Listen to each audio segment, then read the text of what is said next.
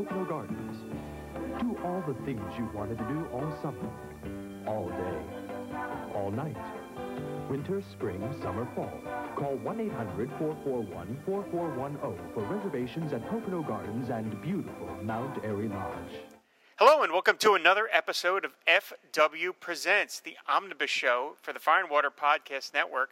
I'm your host, Rob Kelly, and we're here for another installment of my beloved Mountain Comics, and joining me this time is our pal, Michael Bailey. Hello, Mike. Hey, Rob, how's it going? You sound so excited to be here. No, I was flipping through this book, and there's a Mario Brothers ad in the inside cover. Right. And I'm singing it in my head. I got distracted a little bit. Okay, fair enough. I apologize for that. No, I'm very excited. Not only to be talking to you, but to be talking about my third favorite superhero. Interesting. The book in question is, the superhero in question, I should say, is The Incredible Hulk. The comic in question is The Incredible Hulk number 301. This was a book that I bought off the stands in the Poconos while we were on vacation. It was on sale August 7th, 1984, and it just occurred to me, not just occurred to me, but as I was doing the prep for this episode, I don't think I think I've recorded 500 podcasts at this point between all the shows I've done and then all the ones I've done with Shag and then all the guest appearances. I don't think I've ever really had a chance to mention the Hulk before. I mean, I must have mentioned him in passing, but he's never been the focus of any podcast I've ever done. I love the Hulk. I grew up, he was one of my favorite characters. I mean, the TV show, I had the toys. I mean, I was all in for the Hulk. Yeah, that Mego figure was omnipresent, and like you, it's the holy trinity of heroes for me. Is in the name of the Superman, the Batman, and the Incredible Hulk, and it was all because of television. Yeah. Though it was funny because I remember right around this time period, actually, that this book came out. We were at the pharmacy in Mountaintop, Pennsylvania. Which is right above Wilkes-Barre. And it's pronounced Wilkes-Barre, folks. If you ever see it and think it's pronounced Wilkes-Barre, just move on. And there was an issue of Marvel Saga the second issue of Marvel Saga on the spinner rack. And I grabbed it because it had the Hulk on the cover. And I go, Dad, it has the origin of the Hulk. And he looks at me and goes, Son, that's origin. Oh. Well, it has the origin of the Hulk. I want this. And that's when I discovered that there was a difference between that and the animated series from '82. I knew there was a difference between TV and comics. Right. And I was okay with that as a kid. Like the Incredible Hulk television series is grandfathered in with me. Sure. Where it doesn't have to be, slavish to the original source material because it's such a pivotal part of my childhood. And good Lord, we're coming up on the 40th anniversary of the pilot. Ugh. Man, we're old, Rob. That's I'm not going to pull a David Ace Gutierrez and say you're on a walker, but we're old. I appreciate that. Yeah, it's. I mean, he said it was. It was one of my favorite comics growing up. I read the magazine. I bought the Rampaging Hulk magazine. In fact, I'm going to do eventually an episode of Mountain Comics on an issue of Rampaging Hulk. I mean, I always loved it. He was always one of my favorite Marvel characters. So I'm kind of amazed that I've just never had a chance to really talk about it to this point. But here we go. This is Incredible Hulk number 301. It was on sale August 7, 1984. The cover is by Bill Sienkiewicz, and it is an amazing cover. But before we get to that, I do want to provide a little bit of context for this story. There had been a storyline running which culminated in issue number 300 where Nightmare, Doctor Strange's old foe Nightmare, basically gets inside the Hulk's head and I'm trying to remember exactly, I'd have to go back and reread the issues, but he messes with Bruce Banner. Mm-hmm. And sort of he doesn't remove Bruce Banner from the Hulk, but he buries him in the Hulk's subconscious. And so he turns the Hulk into just a raging id. And so for issues 299 and 300, the Hulk is just on the loose, completely unmoored from any of the humanity that people were familiar with. There's a great moment, I think, in number 300, where the Hulk slaps a guy, a regular human, and you hear the narrator says something like you hear the sound of bones snapping. Mm-hmm. It's a great moment. And so the Hulk is just completely insane, and it takes half the Marvel Universe to deal with him. And issue number 300 ends with Doctor Strange transporting the Hulk into this sort of netherworld, never, quote unquote, never to return. And that was the big culmination of number 300, because you're like, the Hulk just can't, he's like, Doctor Strange is like, the Hulk cannot be allowed to be around people ever again, so I'm just going to banish him to this dimension. And that's where number 301 picks up. But it's a great storyline. It's written by Bill Mantlo, which this issue was also written by Bill Mantlo, drawn by Sal Buscema and Gary Tallock. I thought it was a great storyline. Oh, yeah, that whole lead up from 272 to 300, because it's right after he gets back from space and meeting Rocket Raccoon out in the Hulk was in outer space. Suddenly, Bruce Banner was in control of the Hulk's body, and you have this whole storyline where he becomes a hero. He's pardoned by the President of the United States.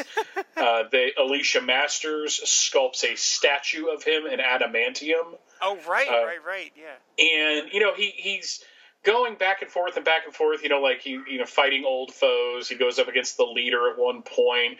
There's a story that actually ties into Rampaging Hulk that lasts a couple of issues, but everything from like 290 up to 300 was him slowly losing control. And the coolest thing about that is if you look at those covers, the Hulk, they had the picture of the Hulk on the cover because that's what Marvel did at the time.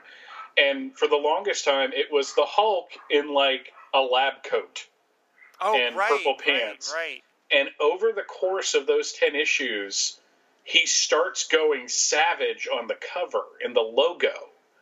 And it's this really cute trick. And then he goes off to Secret Wars and he comes back and he's all pissed off. And he's got a cast on his leg because he got injured during the Secret Wars. Right. God, I love that story. Yeah. I just love these books. Oh, man. And 300, you consider Justice League of America number 200 one of the greatest works of literature and Western civilization. Yes. I will not put Hulk 300 at that level, but I'll put it up there. It's good. It's really fun. It's just, Power Man and Iron Fist and Spider-Man and the Thor, and it's just like, and Sal Buscema just drew the hell out of that issue. Yeah. So, sorry, didn't mean to go off there. No. It's a terrific story, and I remember what you were talking about, that the cover corner symbol changes every month. I thought that was such a great little detail, and I thought this was such a neat idea that, think about if you're a villain, what better way to F with the Marvel Universe than to just let loose on the Hulk? Mm-hmm. Because then they have to deal. The rest of the heroes have to deal with it. So it's terrific. And so this issue is the first one where Hulk is sort of at this netherworld. The story is called Crossroads. As I mentioned, the cover is by Bill Sienkiewicz. It's a great cover. It's just a super savage-looking Hulk fighting some crazy creature. And if you want to have somebody draw just a crazy monster that looks like something out of your nightmares, you're going to get Bill Sienkiewicz. So there's no trade dress. It's just the logo. There's no story points or anything. It's just the drawing. I love it. I think it's really great. Oh yeah, I'm not a big Sienkiewicz fan with some, but it's just so perfect because that nightmare image is just crazy. Yeah, that's great stuff. Really great stuff. So the story, as I mentioned, is called Crossroads by Bill Mantlo, Sal Buscema, and Gary Tallock. After being banished to another dimension by Doctor Strange, the Incredible Hulk finds himself at literally a crossroads. There's some sort of signpost that indicates the multitude of directions a traveler can go, but the enraged Hulk doesn't like it and smashes it out of the way.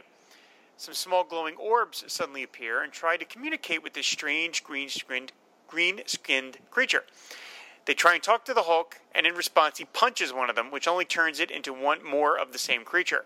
With now thousands of these little things talking all at once, the Hulk gets even more mad and sucks them up using his powerful lungs, and then blows them into a nearby portal. That's his super breath, I guess. Hulk then mindlessly wanders into another portal, which drops him into a water world. He is attacked by an octopus-like creature, which responds to the Hulk's punching by hurling him back out of the portal.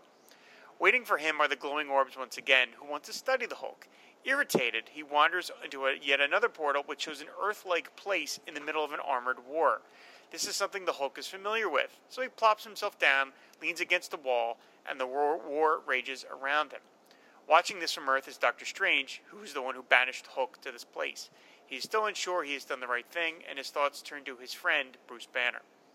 The Hulk spies something else he is familiar with, people. But when he gets closer, he sees that people aren't real. They're merely fakes posed to resemble humans. In frustration, he smashes them into bits and then finds himself attacked by the very tanks and jets around him. After a few minutes of fighting, the Hulk grabs one of the planes and sees it is powered by strings. He pulls on the strings, only to be lifted into the air by a giant purple being who resembles a child. We pan out and see that we are in this being's room, and the entire city the Hulk has been rampaging through looks like a playset for action figures. The child is charmed by the little green toy and lowers the Hulk back onto the ground while he gets up and leaves. A glimmer of understanding crosses the Hulk's face. He returns to the crossroads, looking for another path to choose. And that's the end of the story. Now, obviously, Bill Mantlo had seen the Twilight Zone episode, Stop Over in a Quiet Town. Yeah. This is directly lifted from it. I didn't know that at the time. I hadn't seen that episode. Now that I've seen that episode, that's a terrific episode of Twilight Zone. It's one of my favorites. It doesn't matter to me at all whether Mantlo was homaging it or merely ripping it off. I don't care. I love this story. I think it's creepy and all the Warren words, creepy, eerie. It's all those things. I love the idea of the Hulk just wandering around like an animal and then getting turned into basically a plaything. I think this is just a terrific one-off story. It's whimsical, really, towards the end, because after the seriousness of the Hulk losing his humanity and trashing New York City, we have him, getting thrust against that like octopus creature who just spits him out essentially because he just doesn't agree with him. And then, these orbs are following him, and we're going to get a little more kind of weirdness with that, with the three creatures that start following him around in the issues to come. But the whole thing of the kid, basically, this is like this kid's Christmas morning. Right. Because if you look at the background, when they pull out and pull back, the camera pulls back, and you see, like, this is his room, and there's a dartboard, and there's pennants with alien lettering on the walls. There's this creepy clown that this kid probably wakes up screaming to every night. He's got Rom Space Knight in the toy chest, and there's a Christmas tree, or what looks like a Christmas tree, in the background. Oh, there is, isn't there? I never noticed that before. Oh, that's good. And I just love that he's just all excited because he thinks his uncle put this toy into his playset. And he's just like, okay, I'm going to go off and play, and I'll come back and rebuild everything, and you can trash it again. And the Hulk's just like, I'm out of here. Yeah. It's such a great issue. Just fun, really, more than anything, with some great artwork. Yeah, I like the idea that the creature is not threatening to the Hulk. It's just a kid. Yeah. I think that, and it reminds me of myself Christmas morning. There's a picture of me, which I've posted on Facebook a bunch of times, of me at Christmas putting together my Death Star playset, and off to the side is my 12-inch Mego Hulk.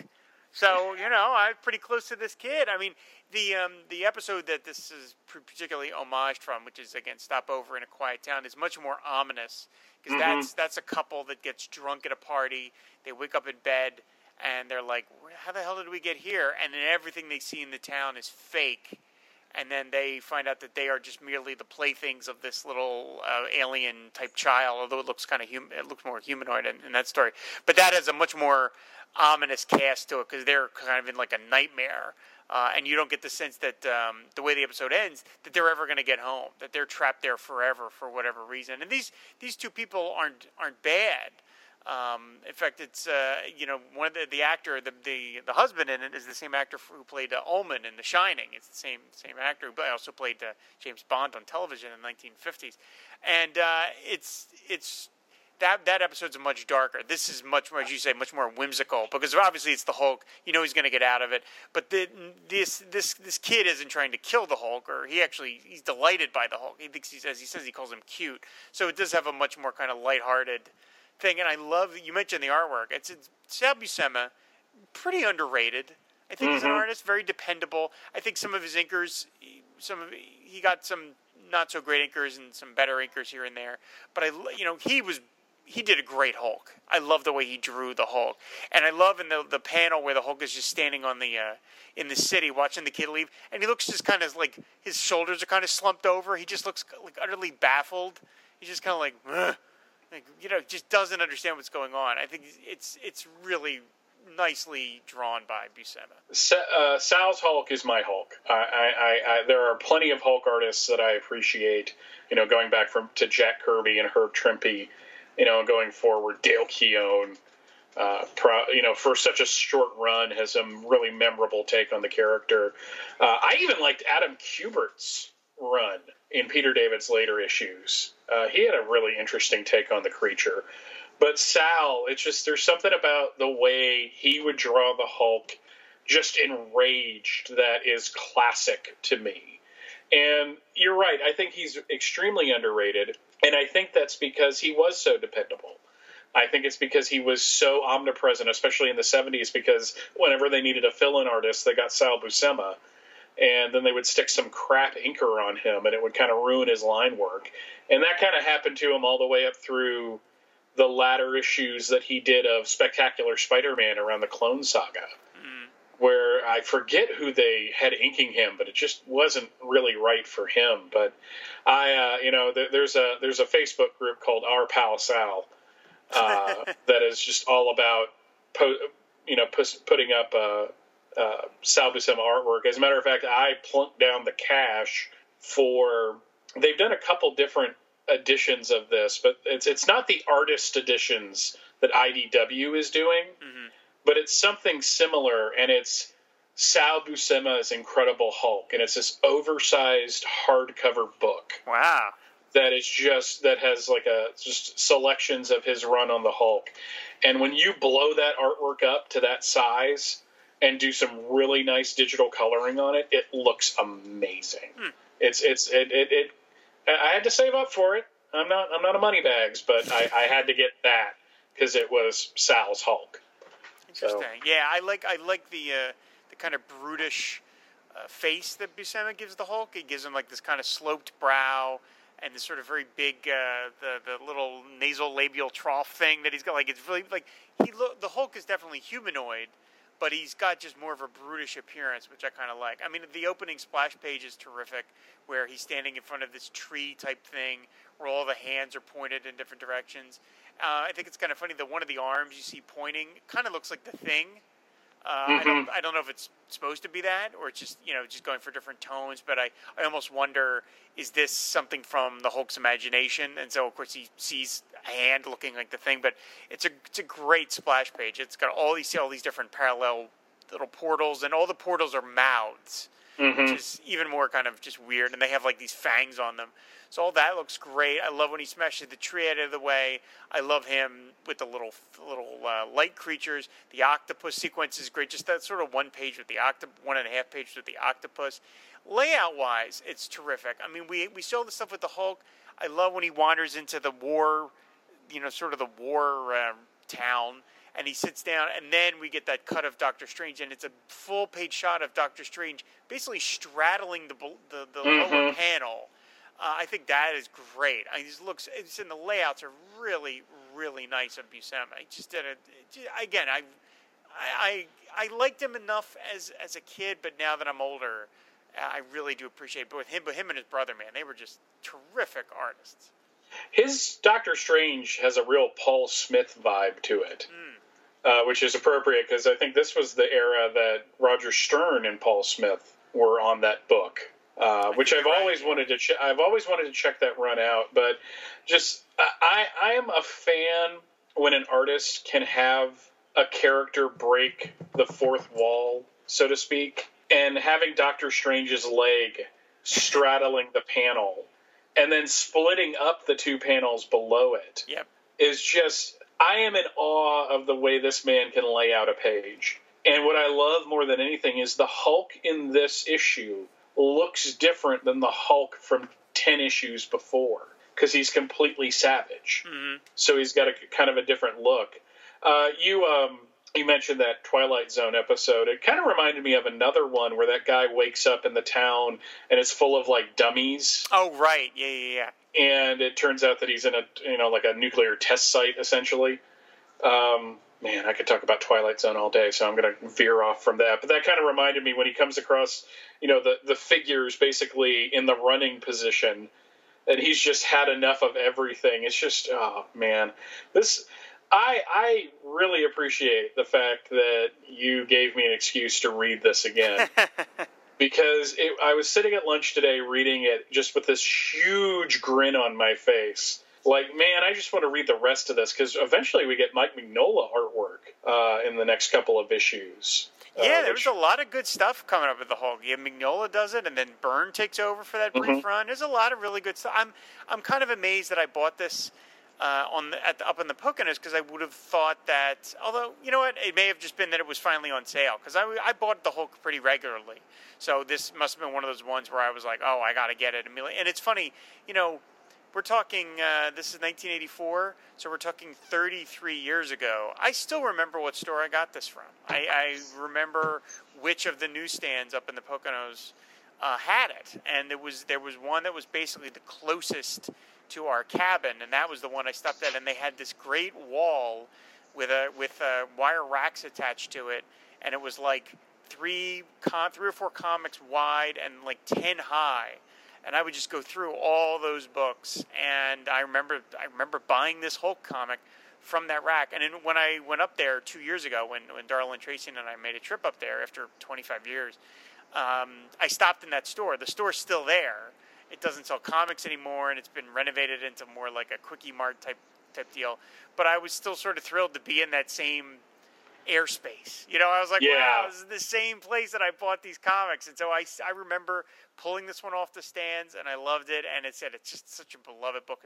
And, you know, obviously Mantlo couldn't keep doing this, and he didn't, in terms of like these little one-offs, because you would get tired of this very quickly, of the Hulk just sort of meandering around and nothing really happening to him. But as a first issue after the culmination of number 300, it's a great little one-off story. There is a cool set of stories a couple issues down the road from here that I got as a giant pack of comics that the Sears catalog used to carry. The Sears Wish Book for years had a pack of Marvel books. They would basically get 2 months worth of a bunch of Marvel titles. And I remember this was the Christmas of '85, the hallowed Superpowers Christmas, where I got all my toys. But one of the presents I opened was this box of comics. So we're talking probably about 35 books. And there were 2 issues of the Hulk from this particular storyline where he gets involved with this girl that's being sacrificed in front of this medieval-looking town. And it turns out that there's this old Scottish guy that got sucked into this dimension, and he's basically taken over this town. So you have this kind of science fiction, but at the same time it looks medieval. And he actually turns back to Bruce Banner during this part of the story, and then turns back into the Hulk, of course. But it's just, there were some neat one-offs, but you're right, when he got into the more kind of like, 2-3 issue runs, Mantlo, to me, is one of the most underappreciated Hulk writers. Because, Peter David was on it for 12 years, so obviously there's respect to be paid there. Wow, he was on it that long? Yeah, he was on it from 87 to 98. Yeah, about 86, 87 to 98. So, but Mantlo was on it for over 50 issues. And as a Hulk writer, that's actually a pretty good run. Yeah. And he took the character in so many different directions, because he took it out of that, let's just ape the television series by having the Hulk go from town to town and get into trouble, and actually put him on a path where he was just doing extended storylines. And I think by this point he had taken the character all the way of where he could take it as a writer. And, he leaves after this storyline to go over to Alpha Flight. Right. He and Byrne traded books, if I remember correctly. Yep. But yeah, those 2 books were part of that. I was actually looking at those covers recently because I'm waxing nostalgic, because just on that era and everything. And you talk about remembering where you bought comics. The Triangle Pharmacy in Mountaintop was where I got most of my comics. And I can tell you everywhere in that pharmacy that spinner rack sat at, during the time I lived there. From in front of from in front of the front register to, they had a downstairs that was basically a toy shop. Nice. And I remember, because this was 84, so they had all the Transformers lining the wall as you went down. And I have this vivid memory of going down there, looking at the spinner rack, and picking up Hulk 293. And it's this cover where he's fighting the Thing. And I literally read that book to where I had to staple it back together. I don't have that book anymore, and I hate that. Because even though it was like literally falling apart, and I stapled it back together, I still love that story. So reading this kind of reminded me of that too. So that's great. This was a very satisfying experience, is what I'm saying. Yeah, this was a really good run of Hulk stuff. I for whatever reason, I just haven't. I liked it as a kid, and then I sort of just forgot about it or whatever. But going back, it makes me want to go read the rest of these, because this was just terrific. And this must have been one that I probably read a ton when I was up at the Poconos, because again, it's a one and done, so you can sort of, you get a complete meal out of it as opposed to just a continue thing. But yeah, it's one of my, it's funny, I've used, when I decided to go back and find these old Mountain comics again, I used Mike's Amazing World, and I used that awesome newsstand feature that it has, where you can plug in when things are on sale. And I'm like, well, all right, if it was on sale, if it was cover dated November of any year, that's when I would have been able to get it at the Poconos, because that's 3 months ahead, August. And I would plug it in, and if there was a cover, like if there was a book that I bought, it immediately registered with me. Like my eye would go right to it, and I'd be like, oh, that one. Oh, that one. Even Archie's, which are, cover-wise pretty indistinct from one another. There's something about the contours of the lines that were burned into my brain. And so when I was doing, purchasing of these Mountain comics, this Hulk one was like, oh my God, that one. I had that one, yeah. And so I actually found this at Heroes Con. And I was going to buy it on eBay a while back, and then I couldn't find it for anything less than $7 or $8. And I was like, well, it's shipping, and now and I put it off. And then when I was at Heroes Con, I found it in a $1 box. I was like, whoop, there we go. Perfect. So that was meant to happen. Meant to happen. It's perfect. Absolutely love this book. So yeah, it's terrific. And if any of you listening haven't seen the Twilight Zone episode, Stop Over in a Quiet Town, which is season 5. It's all the Twilight Zones are on Netflix, and I think they're on Hulu too. Go check it out. It's a terrific episode, and I love that Mantlo channels it for this story. It's just sort of perfect. I mean, why not? It's a classic science fiction, and it fits in well with the Hulk. So yeah, this is just a terrific comic. So anything else you want to say about it before we wrap up? 2 things. One, you can actually Walmart has the entire Twilight Zone series for $50. Wow. Which is worth it. And 2, all of these stories, that entire thing that I talked about of him becoming a hero and losing it in this, they're all in trade now. They've put collected editions of those out. So these are accessible easily. The only one you're not going to get is the ROM issue because of the rights. Stupid lawyers. But the funny thing is it's on the DVD that Get Corp put out, where they put out like every Hulk up until issue 100, where they were running the Planet Hulk story. It's on there. So I don't know how that was able to sneak through. But that's how actually I kind of read the PDF of that for this. So it had all the ads. And thank you so much, Rob. This was a lot of fun. And anytime you want to talk Hulk, I will be glad to talk Hulk with you. Good to know. Like I said, I do have other Hulk comics as part of this Mountain Comics series, so we'll have to get to those down the line. So excellent. Very cool. So, Mike, where can people find you on the internet, sir?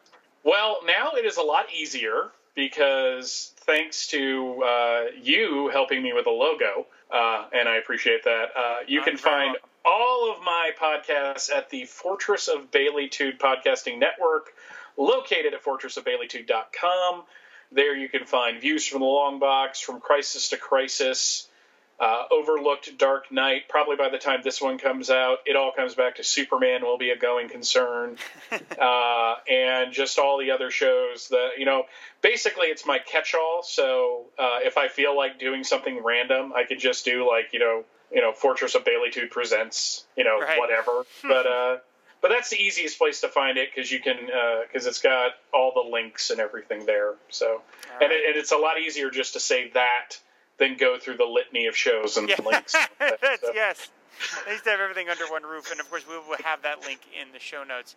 Of course, you can find all the previous episodes of the Mountain Comic series, which is part of the FW Presents series, on our website, which is fireandwaterpodcast.com.